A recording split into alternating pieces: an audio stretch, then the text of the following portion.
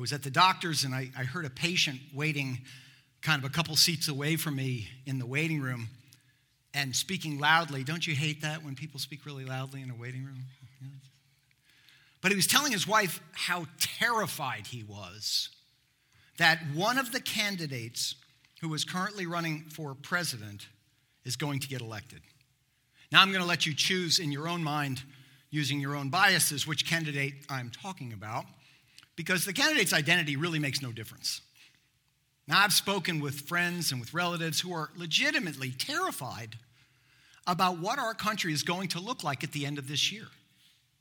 I've met people who are scared to death that all of the threats that they perceive to be true or that they've read online to be true are in fact true. Again, feel free to use your own biases to imagine the threat that you perceive. And the fear that these people are showing has risen higher than sort of a normal fear level. It's become a full-blown obsession. I've talked with people who spend hours every day grumbling and griping about how the other side is ruining the country. How the other side, those people, they're ruining the whole world by believing in or pushing or even implementing laws and practices that those people sincerely believe will destroy the Western world as we know it. All this to say that people today are totally freaking out. Do you notice the name of the little church plant that is taking place this morning next door to us? It's something along the lines of, welcome everybody, Sunday, good morning to the end of the world ministry. All right. I've never been there. I don't know what they talk about.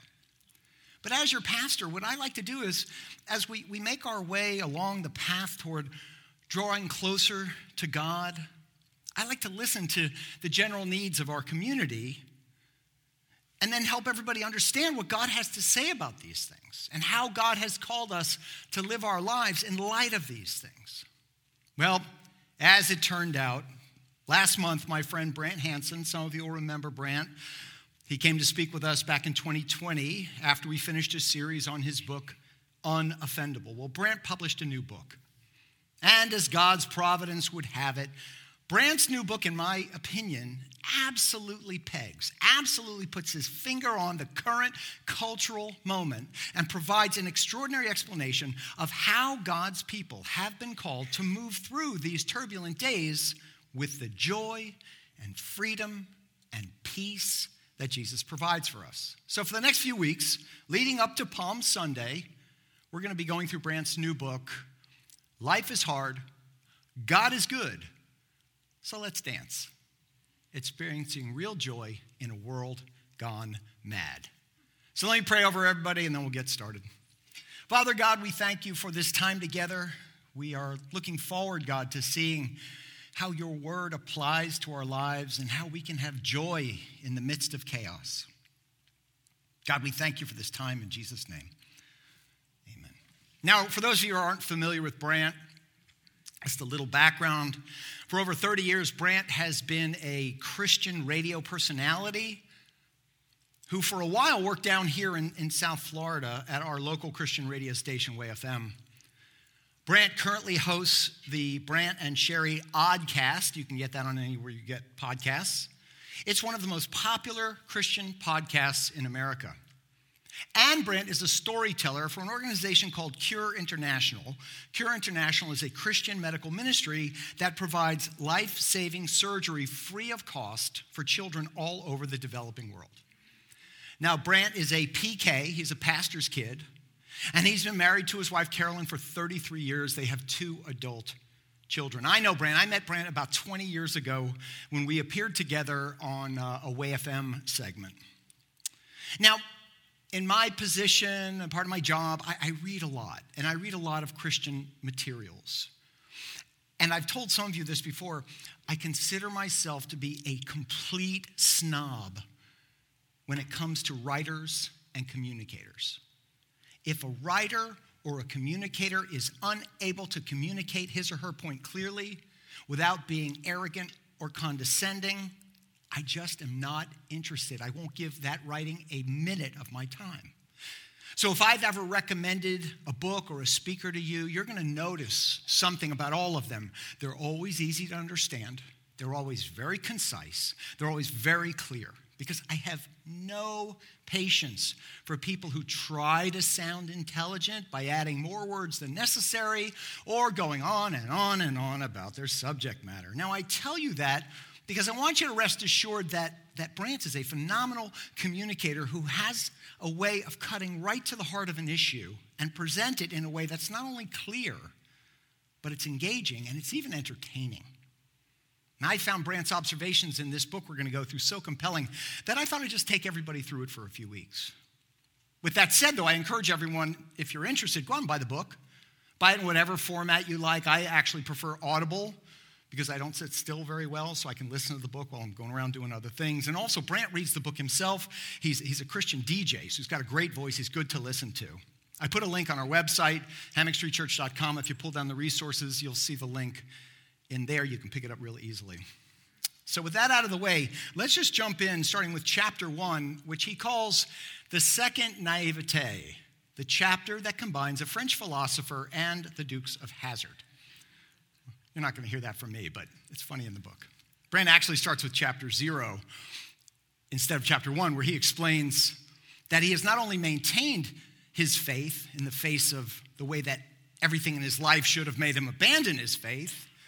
Brant has experiences with some pretty bad church abuse. Brant's pastor father abandoned his family to be with another woman.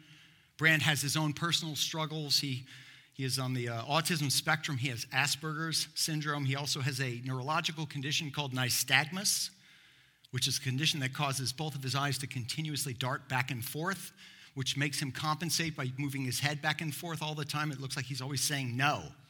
And he likes to say, people don't like that. When people come up to you and say, how are you doing? And he's doing this. It puts people off. And also, Brant is deeply pessimistic, and he's deeply fatalistic in nature. And yet, notwithstanding all of that, Brant writes that he has seen so much beauty in God's world that he felt compelled to write a book to help others find the same joy that God has made available to him. God has made that joy available to all of us in this messed up world. So in chapter 1, Brant starts us off with the story of one man's calm in the midst of a storm. An actual storm, like we're going to experience, I think, this afternoon. This story comes from the book of Acts, chapter 27. I'll put the verses up for you. When it was decided that we would sail for Italy, remember this is Luke writing the book of Acts, Paul and some of other prisoners were handed over to a centurion named Julius, who belonged to the imperial regiment. So now, as we get going, I want to review a couple of things. Now, remember, the book of Acts was authored by Luke. It's actually the second part of the Gospel of Luke. So the Gospel of Luke came along. Luke wrote it to tell us this is the story of Jesus, and he kept going, and he said, and this is the story of the movement that Jesus begun, the story of the early church. Now, Luke was Paul's doctor. He was his physician. Paul had something going on. We don't know what it was, but he had a condition that gave him a lot of trouble. So he had a physician that traveled with him. But Luke was also Paul's benefactor, and he was also his traveling companion. So this means that Luke was the eyewitness to all of Paul's ministry. Now, in this story, Paul had been arrested and was being transported to his trial on a ship along with 275 other people. And the journey, while it started off well enough, we go to verse 14, before very long, a wind of hurricane force called the Northeasters swept down from the island.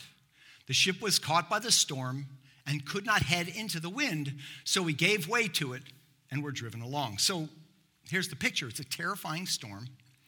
And during the course of this storm, the crew began throwing things overboard to lighten the load. They even had to throw their food overboard to salvage any chance that they had of surviving this storm. And the way that Luke put it, 275 people on the ship were panicking, in full-blown panic, as you would be too if you're on a ship going through a hurricane. Paul, however, was not panicking. So the question was why? Why were all the other passengers, including the captain, including the entire crew, why were they panicking while Paul was sitting there just cool as a cucumber? Was it because Paul was stupid? Was it because Paul was ignorant? He was below deck. He didn't notice anything was going on. Was that it? Was it because Paul was unaware of the danger that the ship obviously faced, or because maybe Paul just chose to ignore the danger and pretend it didn't exist? Everybody around him's freaking out. Why wasn't Paul? Well, as it turned out, it was because Paul knew more than everybody else, not less. God had told Paul that even though the ship would sink, everyone on the ship would be safe. Everyone on the ship would live. We go to verse 23. An angel of the God to whom I belong and whom I serve stood beside me and said, "Do not be afraid, Paul. God has graciously given you the lives of all who sail with you." Now, Brant referenced this story because it seems like in our culture today, it's like we're all in one big boat going through a storm and everybody is freaking out. Anxiety and anger today are so widespread that if you happen to not be anxious and angry, people would think it's because you're being purposefully ignorant of the big issues. He observed that people will actually get angry with you if you're not as scared and ticked off as they are. Have you ever experienced that? I have friends that have come to me and go, "Don't you see it? Aren't you worried?" And I go, "No, God's in control. What's wrong with you?" They get mad. "Don't you know about this crisis or that injustice or this other tragedy? What is wrong with you, man?" But the people of God aren't supposed to walk around scared and worried all the time. The people of God are called to joy. As the Christian philosopher Dallas Willard said, "Joy is not a passing sensation of pleasure, but a pervasive sense of well-being." You know the Christian hymn, "It is well with my soul"? Yeah, it's like that.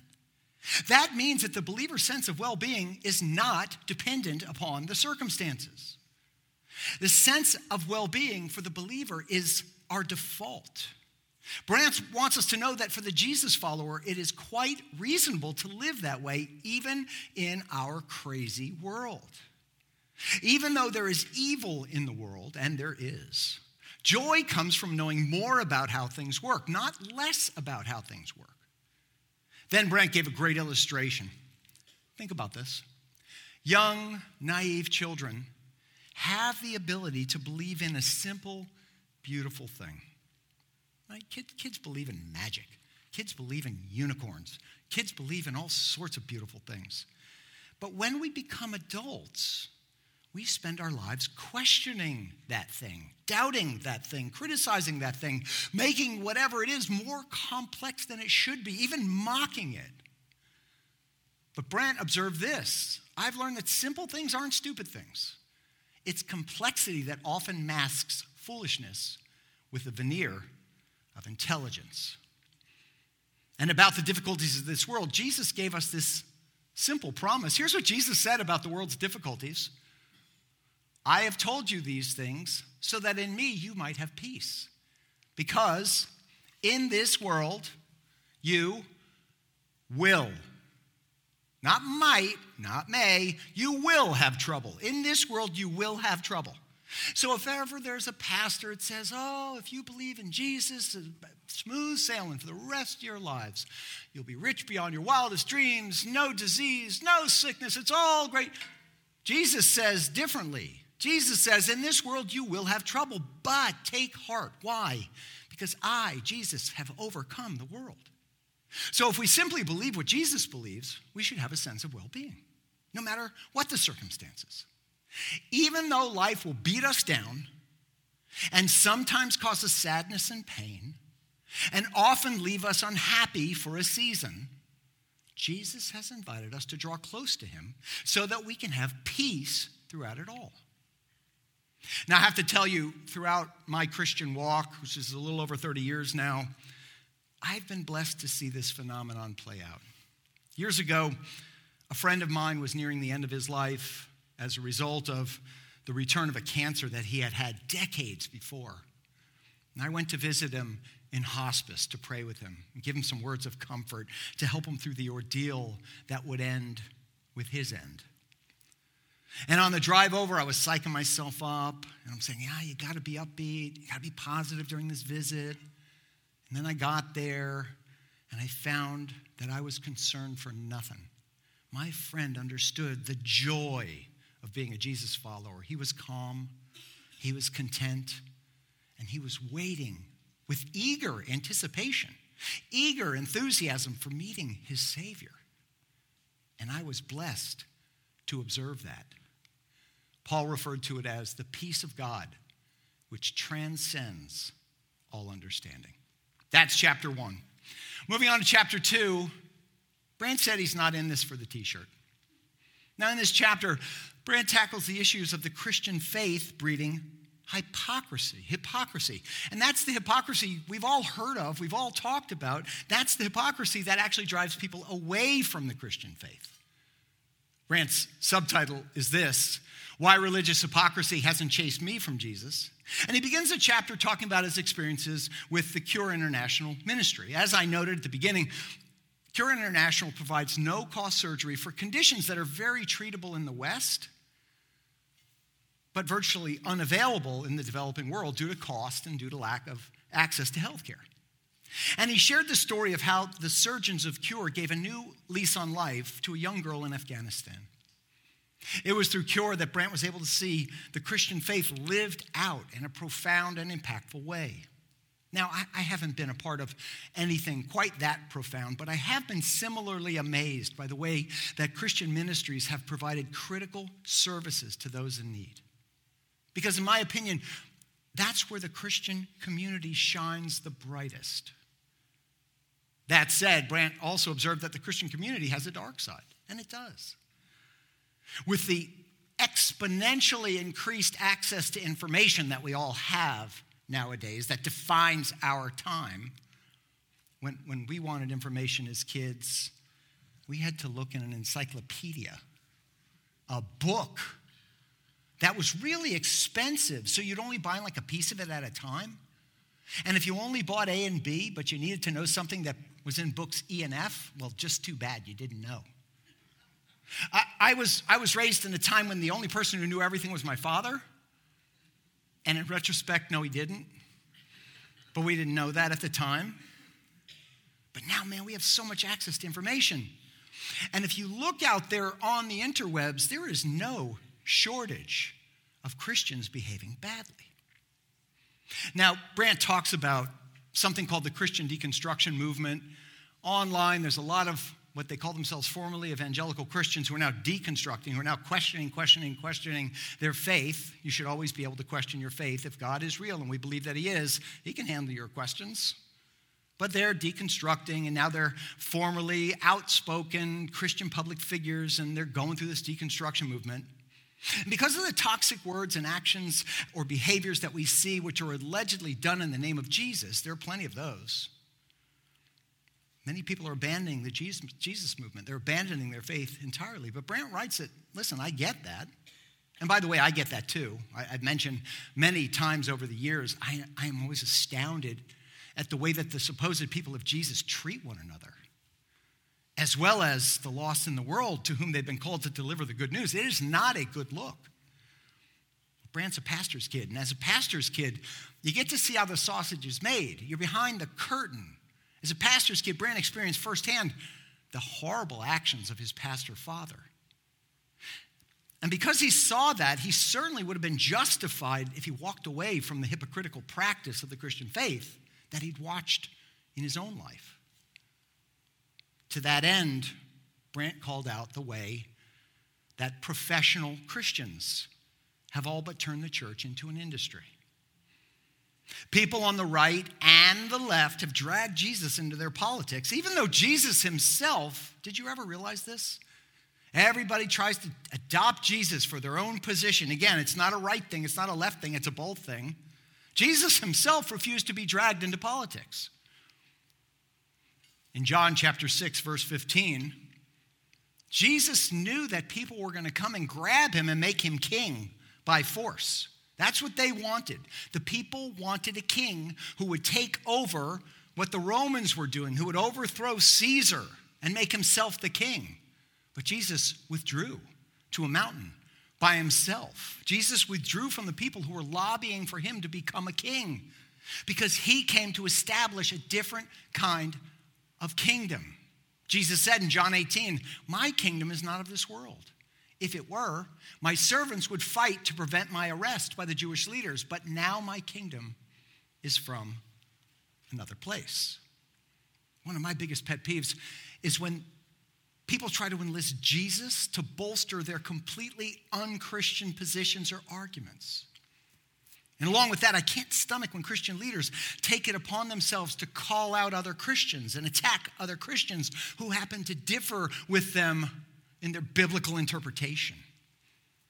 Sometimes that makes me feel like Groucho Marx when he said, "I don't want to belong to any club that would have me as a member." That's why I've told people over the years that I am so glad that I met Jesus before I met his church. Even Gandhi is said to have noticed this, and he's said to have commented, "I like your Christ. I do not like your Christians. Your Christians are so unlike your Christ." The fact of the matter is the only way that Jesus is ever resistible is when his people do something that makes him seem resistible. Think about that the next time you're out in public wearing your Jesus wear. And by the way, don't get me wrong, there's absolutely nothing wrong or even questionable about wearing Christian t-shirts or Christian hats or Christian bracelets. I have them. I wear them all the time.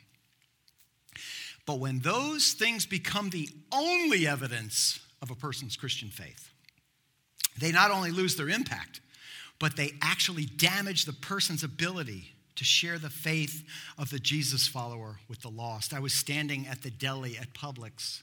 Don't a lot of my stories go back to Publix? Standing at the deli at Publix, and there was a woman in front of me from our church. She does not go here anymore, so I feel comfortable telling you this.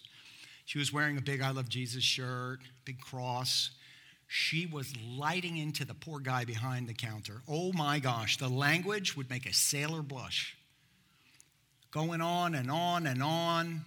I didn't say anything. I was just watching and listening. And then she finished, and the poor guy looked so sheepish, and he did whatever she asked for, and she turned around and saw me. Woo-hoo.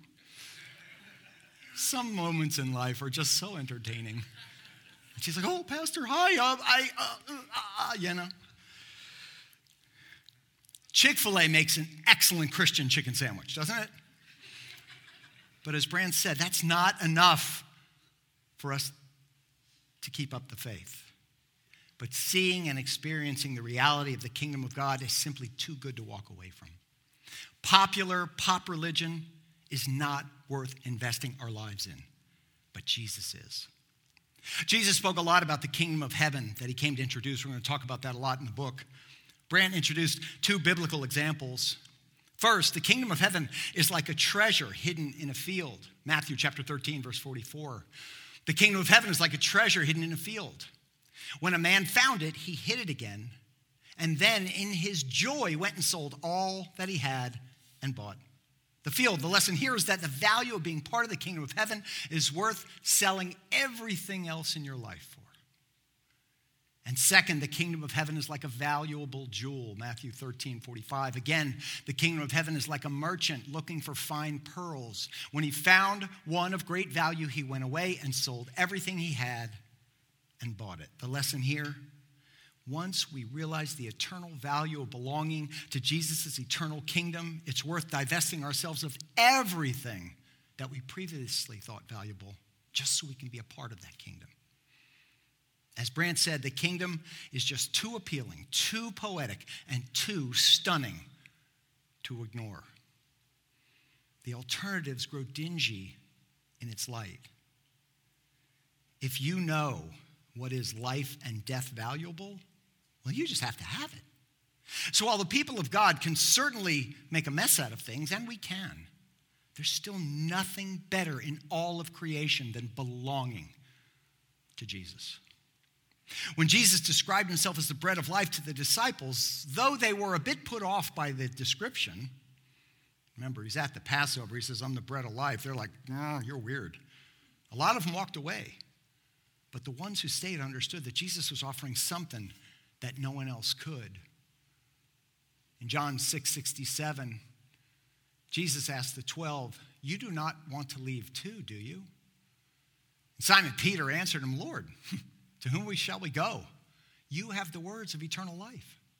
We have come to believe and to know that you are the Holy One of God. Why should we leave? No one else offers this kind of joy and peace and sense of well-being regardless of the circumstances. Jesus' gospel is just too good to pass up for whatever the world has to offer on to chapter 3. Nobody moves into Assumption, Illinois. I've never been there. Anybody been to Assumption, Illinois? And no one's been there. There you go. God's personality might be better than you think. That's where Brant starts this chapter. He talks about his hometown, Assumption, Illinois. It's a small town, no stoplights. And it was there that Brant found himself lonely. He was a lonely, uncoordinated, uncool outcast. And his world had been shattered. His pastor father left his mother. He and his brother and his mother had to move into a 500-square-foot house, which was all his mother could afford. And Brant remembers praying that God would deliver him a friend in this small, out-of-the-way place. And God answered Brant's sincere prayer the very next day. That was but one of the times that Brant experienced the goodness of God. Perhaps you've experienced the goodness of God in your own life.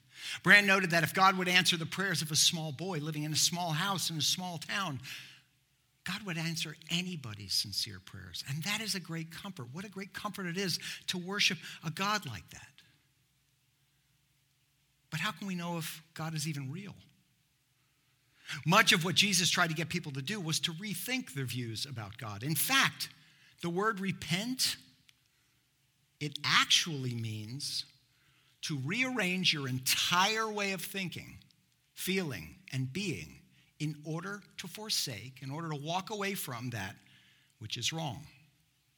It's tough to get people to rethink anything that they've already decided upon, right? I mean, you know the confirmation bias. You already have an opinion. You read an article that agrees with your opinion. You're like, oh, obviously this article is authoritative. Sure. That one is stupid because I don't agree with it, right? That's what we do. And it's even worse when it comes to our faith or our lack of faith in God. But notwithstanding, Jesus did just that. He was constantly trying to get people to rethink their view of God. In fact, he knew that it was so special when someone rethought their view of God and came around to the right view. Here's what he said in Luke chapter 15, verse 7. I tell you, in the same way, there will be more rejoicing in heaven over one sinner who repents than over 99 righteous person. By the way, when you read righteous person in the New Testament like that, think of self-righteous person. So they think they're righteous. Over 99 righteous persons who do not need to repent. Brant wrote, people resented it, even though Jesus was saying in so many different ways, look, guys, God is better than you think. You can trust him. Because of him, you are safe in this world. You can go all in with him, even in the worst case scenario. God has your back. My preaching teacher put it this way: you are so much worse than you think you are, but God is so much better than you ever thought possible.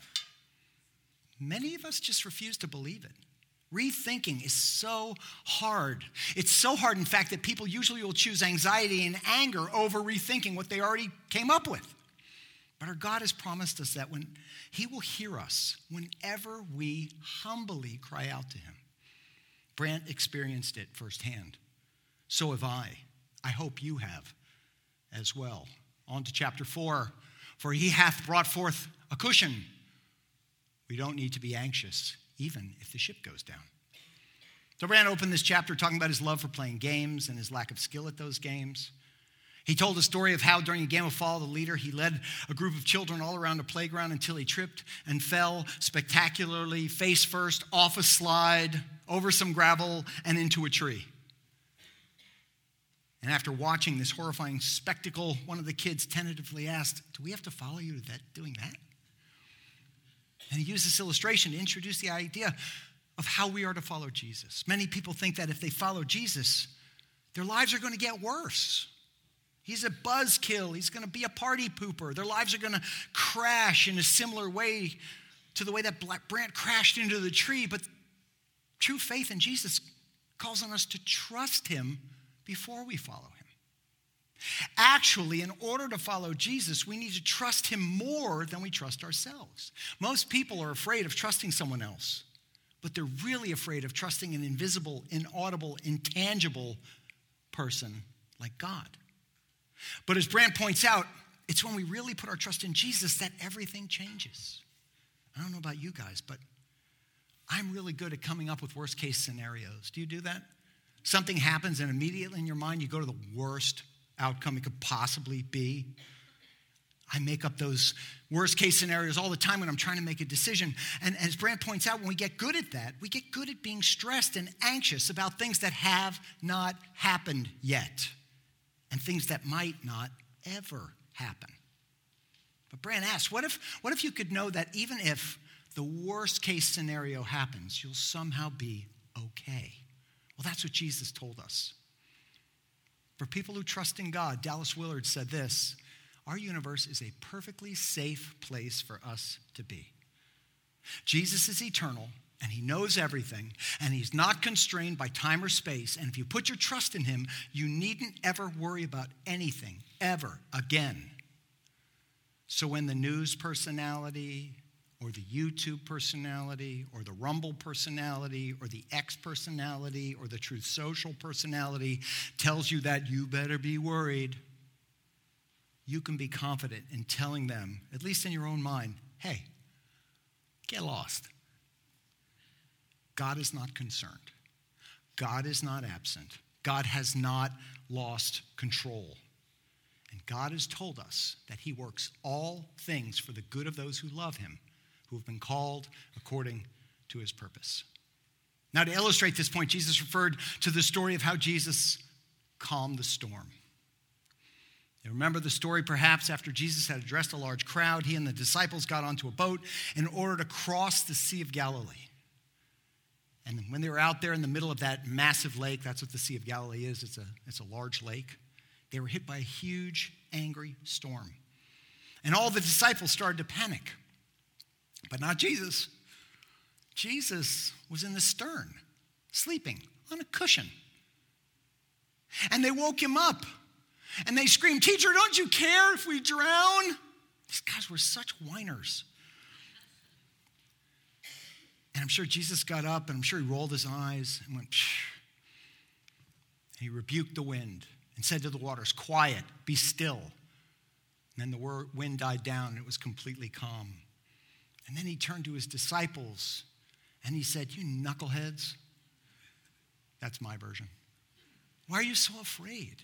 Do you still have no faith?" Jesus was showing the disciples that if we trust him, he'll allow us to live a life in a wonderfully free way. He'll allow us to live a life in which even if the ship goes down, we're going to be safe if we're with him. If we're with him, we're safe. Death itself is not the last word. The last word is joy. Don't misunderstand. There's going to be fear, and there's going to be pain, and there's going to be sorrow, but all of those pass. Following Jesus allows us to live lives that are ultimately characterized by joy if we follow him with everything we have, with every part of us. Even if we were to lose everything and our country were to come to an end, the end that everybody on all sides of the divide is predicting right now, we still don't need to be anxious about it because God is in control. As the prophet Jeremiah told us in the book of Lamentations, the Lord's compassions never fail. God is good, and he has been good all the time. Our last chapter for the day is chapter 5. It goes quick. A genius idea: outsource your worry. Genius is not unrealistic in telling us not to be anxious. So Brant began with an idea of outsourcing. We've all experienced outsourcing, I assume. Whenever we call a help desk, whenever we call a company, a merchant, chances are we're going to speak with an overseas agent to whom the work has been outsourced. Well, what if we could do that? What if we could outsource our worries? Think about it. What if we had the ability, whenever we're facing a medical test or a procedure, or we're hoping our kids will get onto a team or into a program or into a school, whatever, we've applied for a job and we can think of nothing else. What if we could just hire somebody to do all the worrying for us? It sounds crazy, right? We know deep down at least that our worrying isn't going to change the outcome, right? So it would be just as effective if someone else were doing the worrying for us as if we were doing the worrying ourselves, right? You guys want to start a service like that? Wouldn't that be cool? Like have a 1-800-WORRY number? The Apostle Peter told us this in 1 Peter 5. Cast all your anxieties, cast all your worries on Jesus because he cares for you.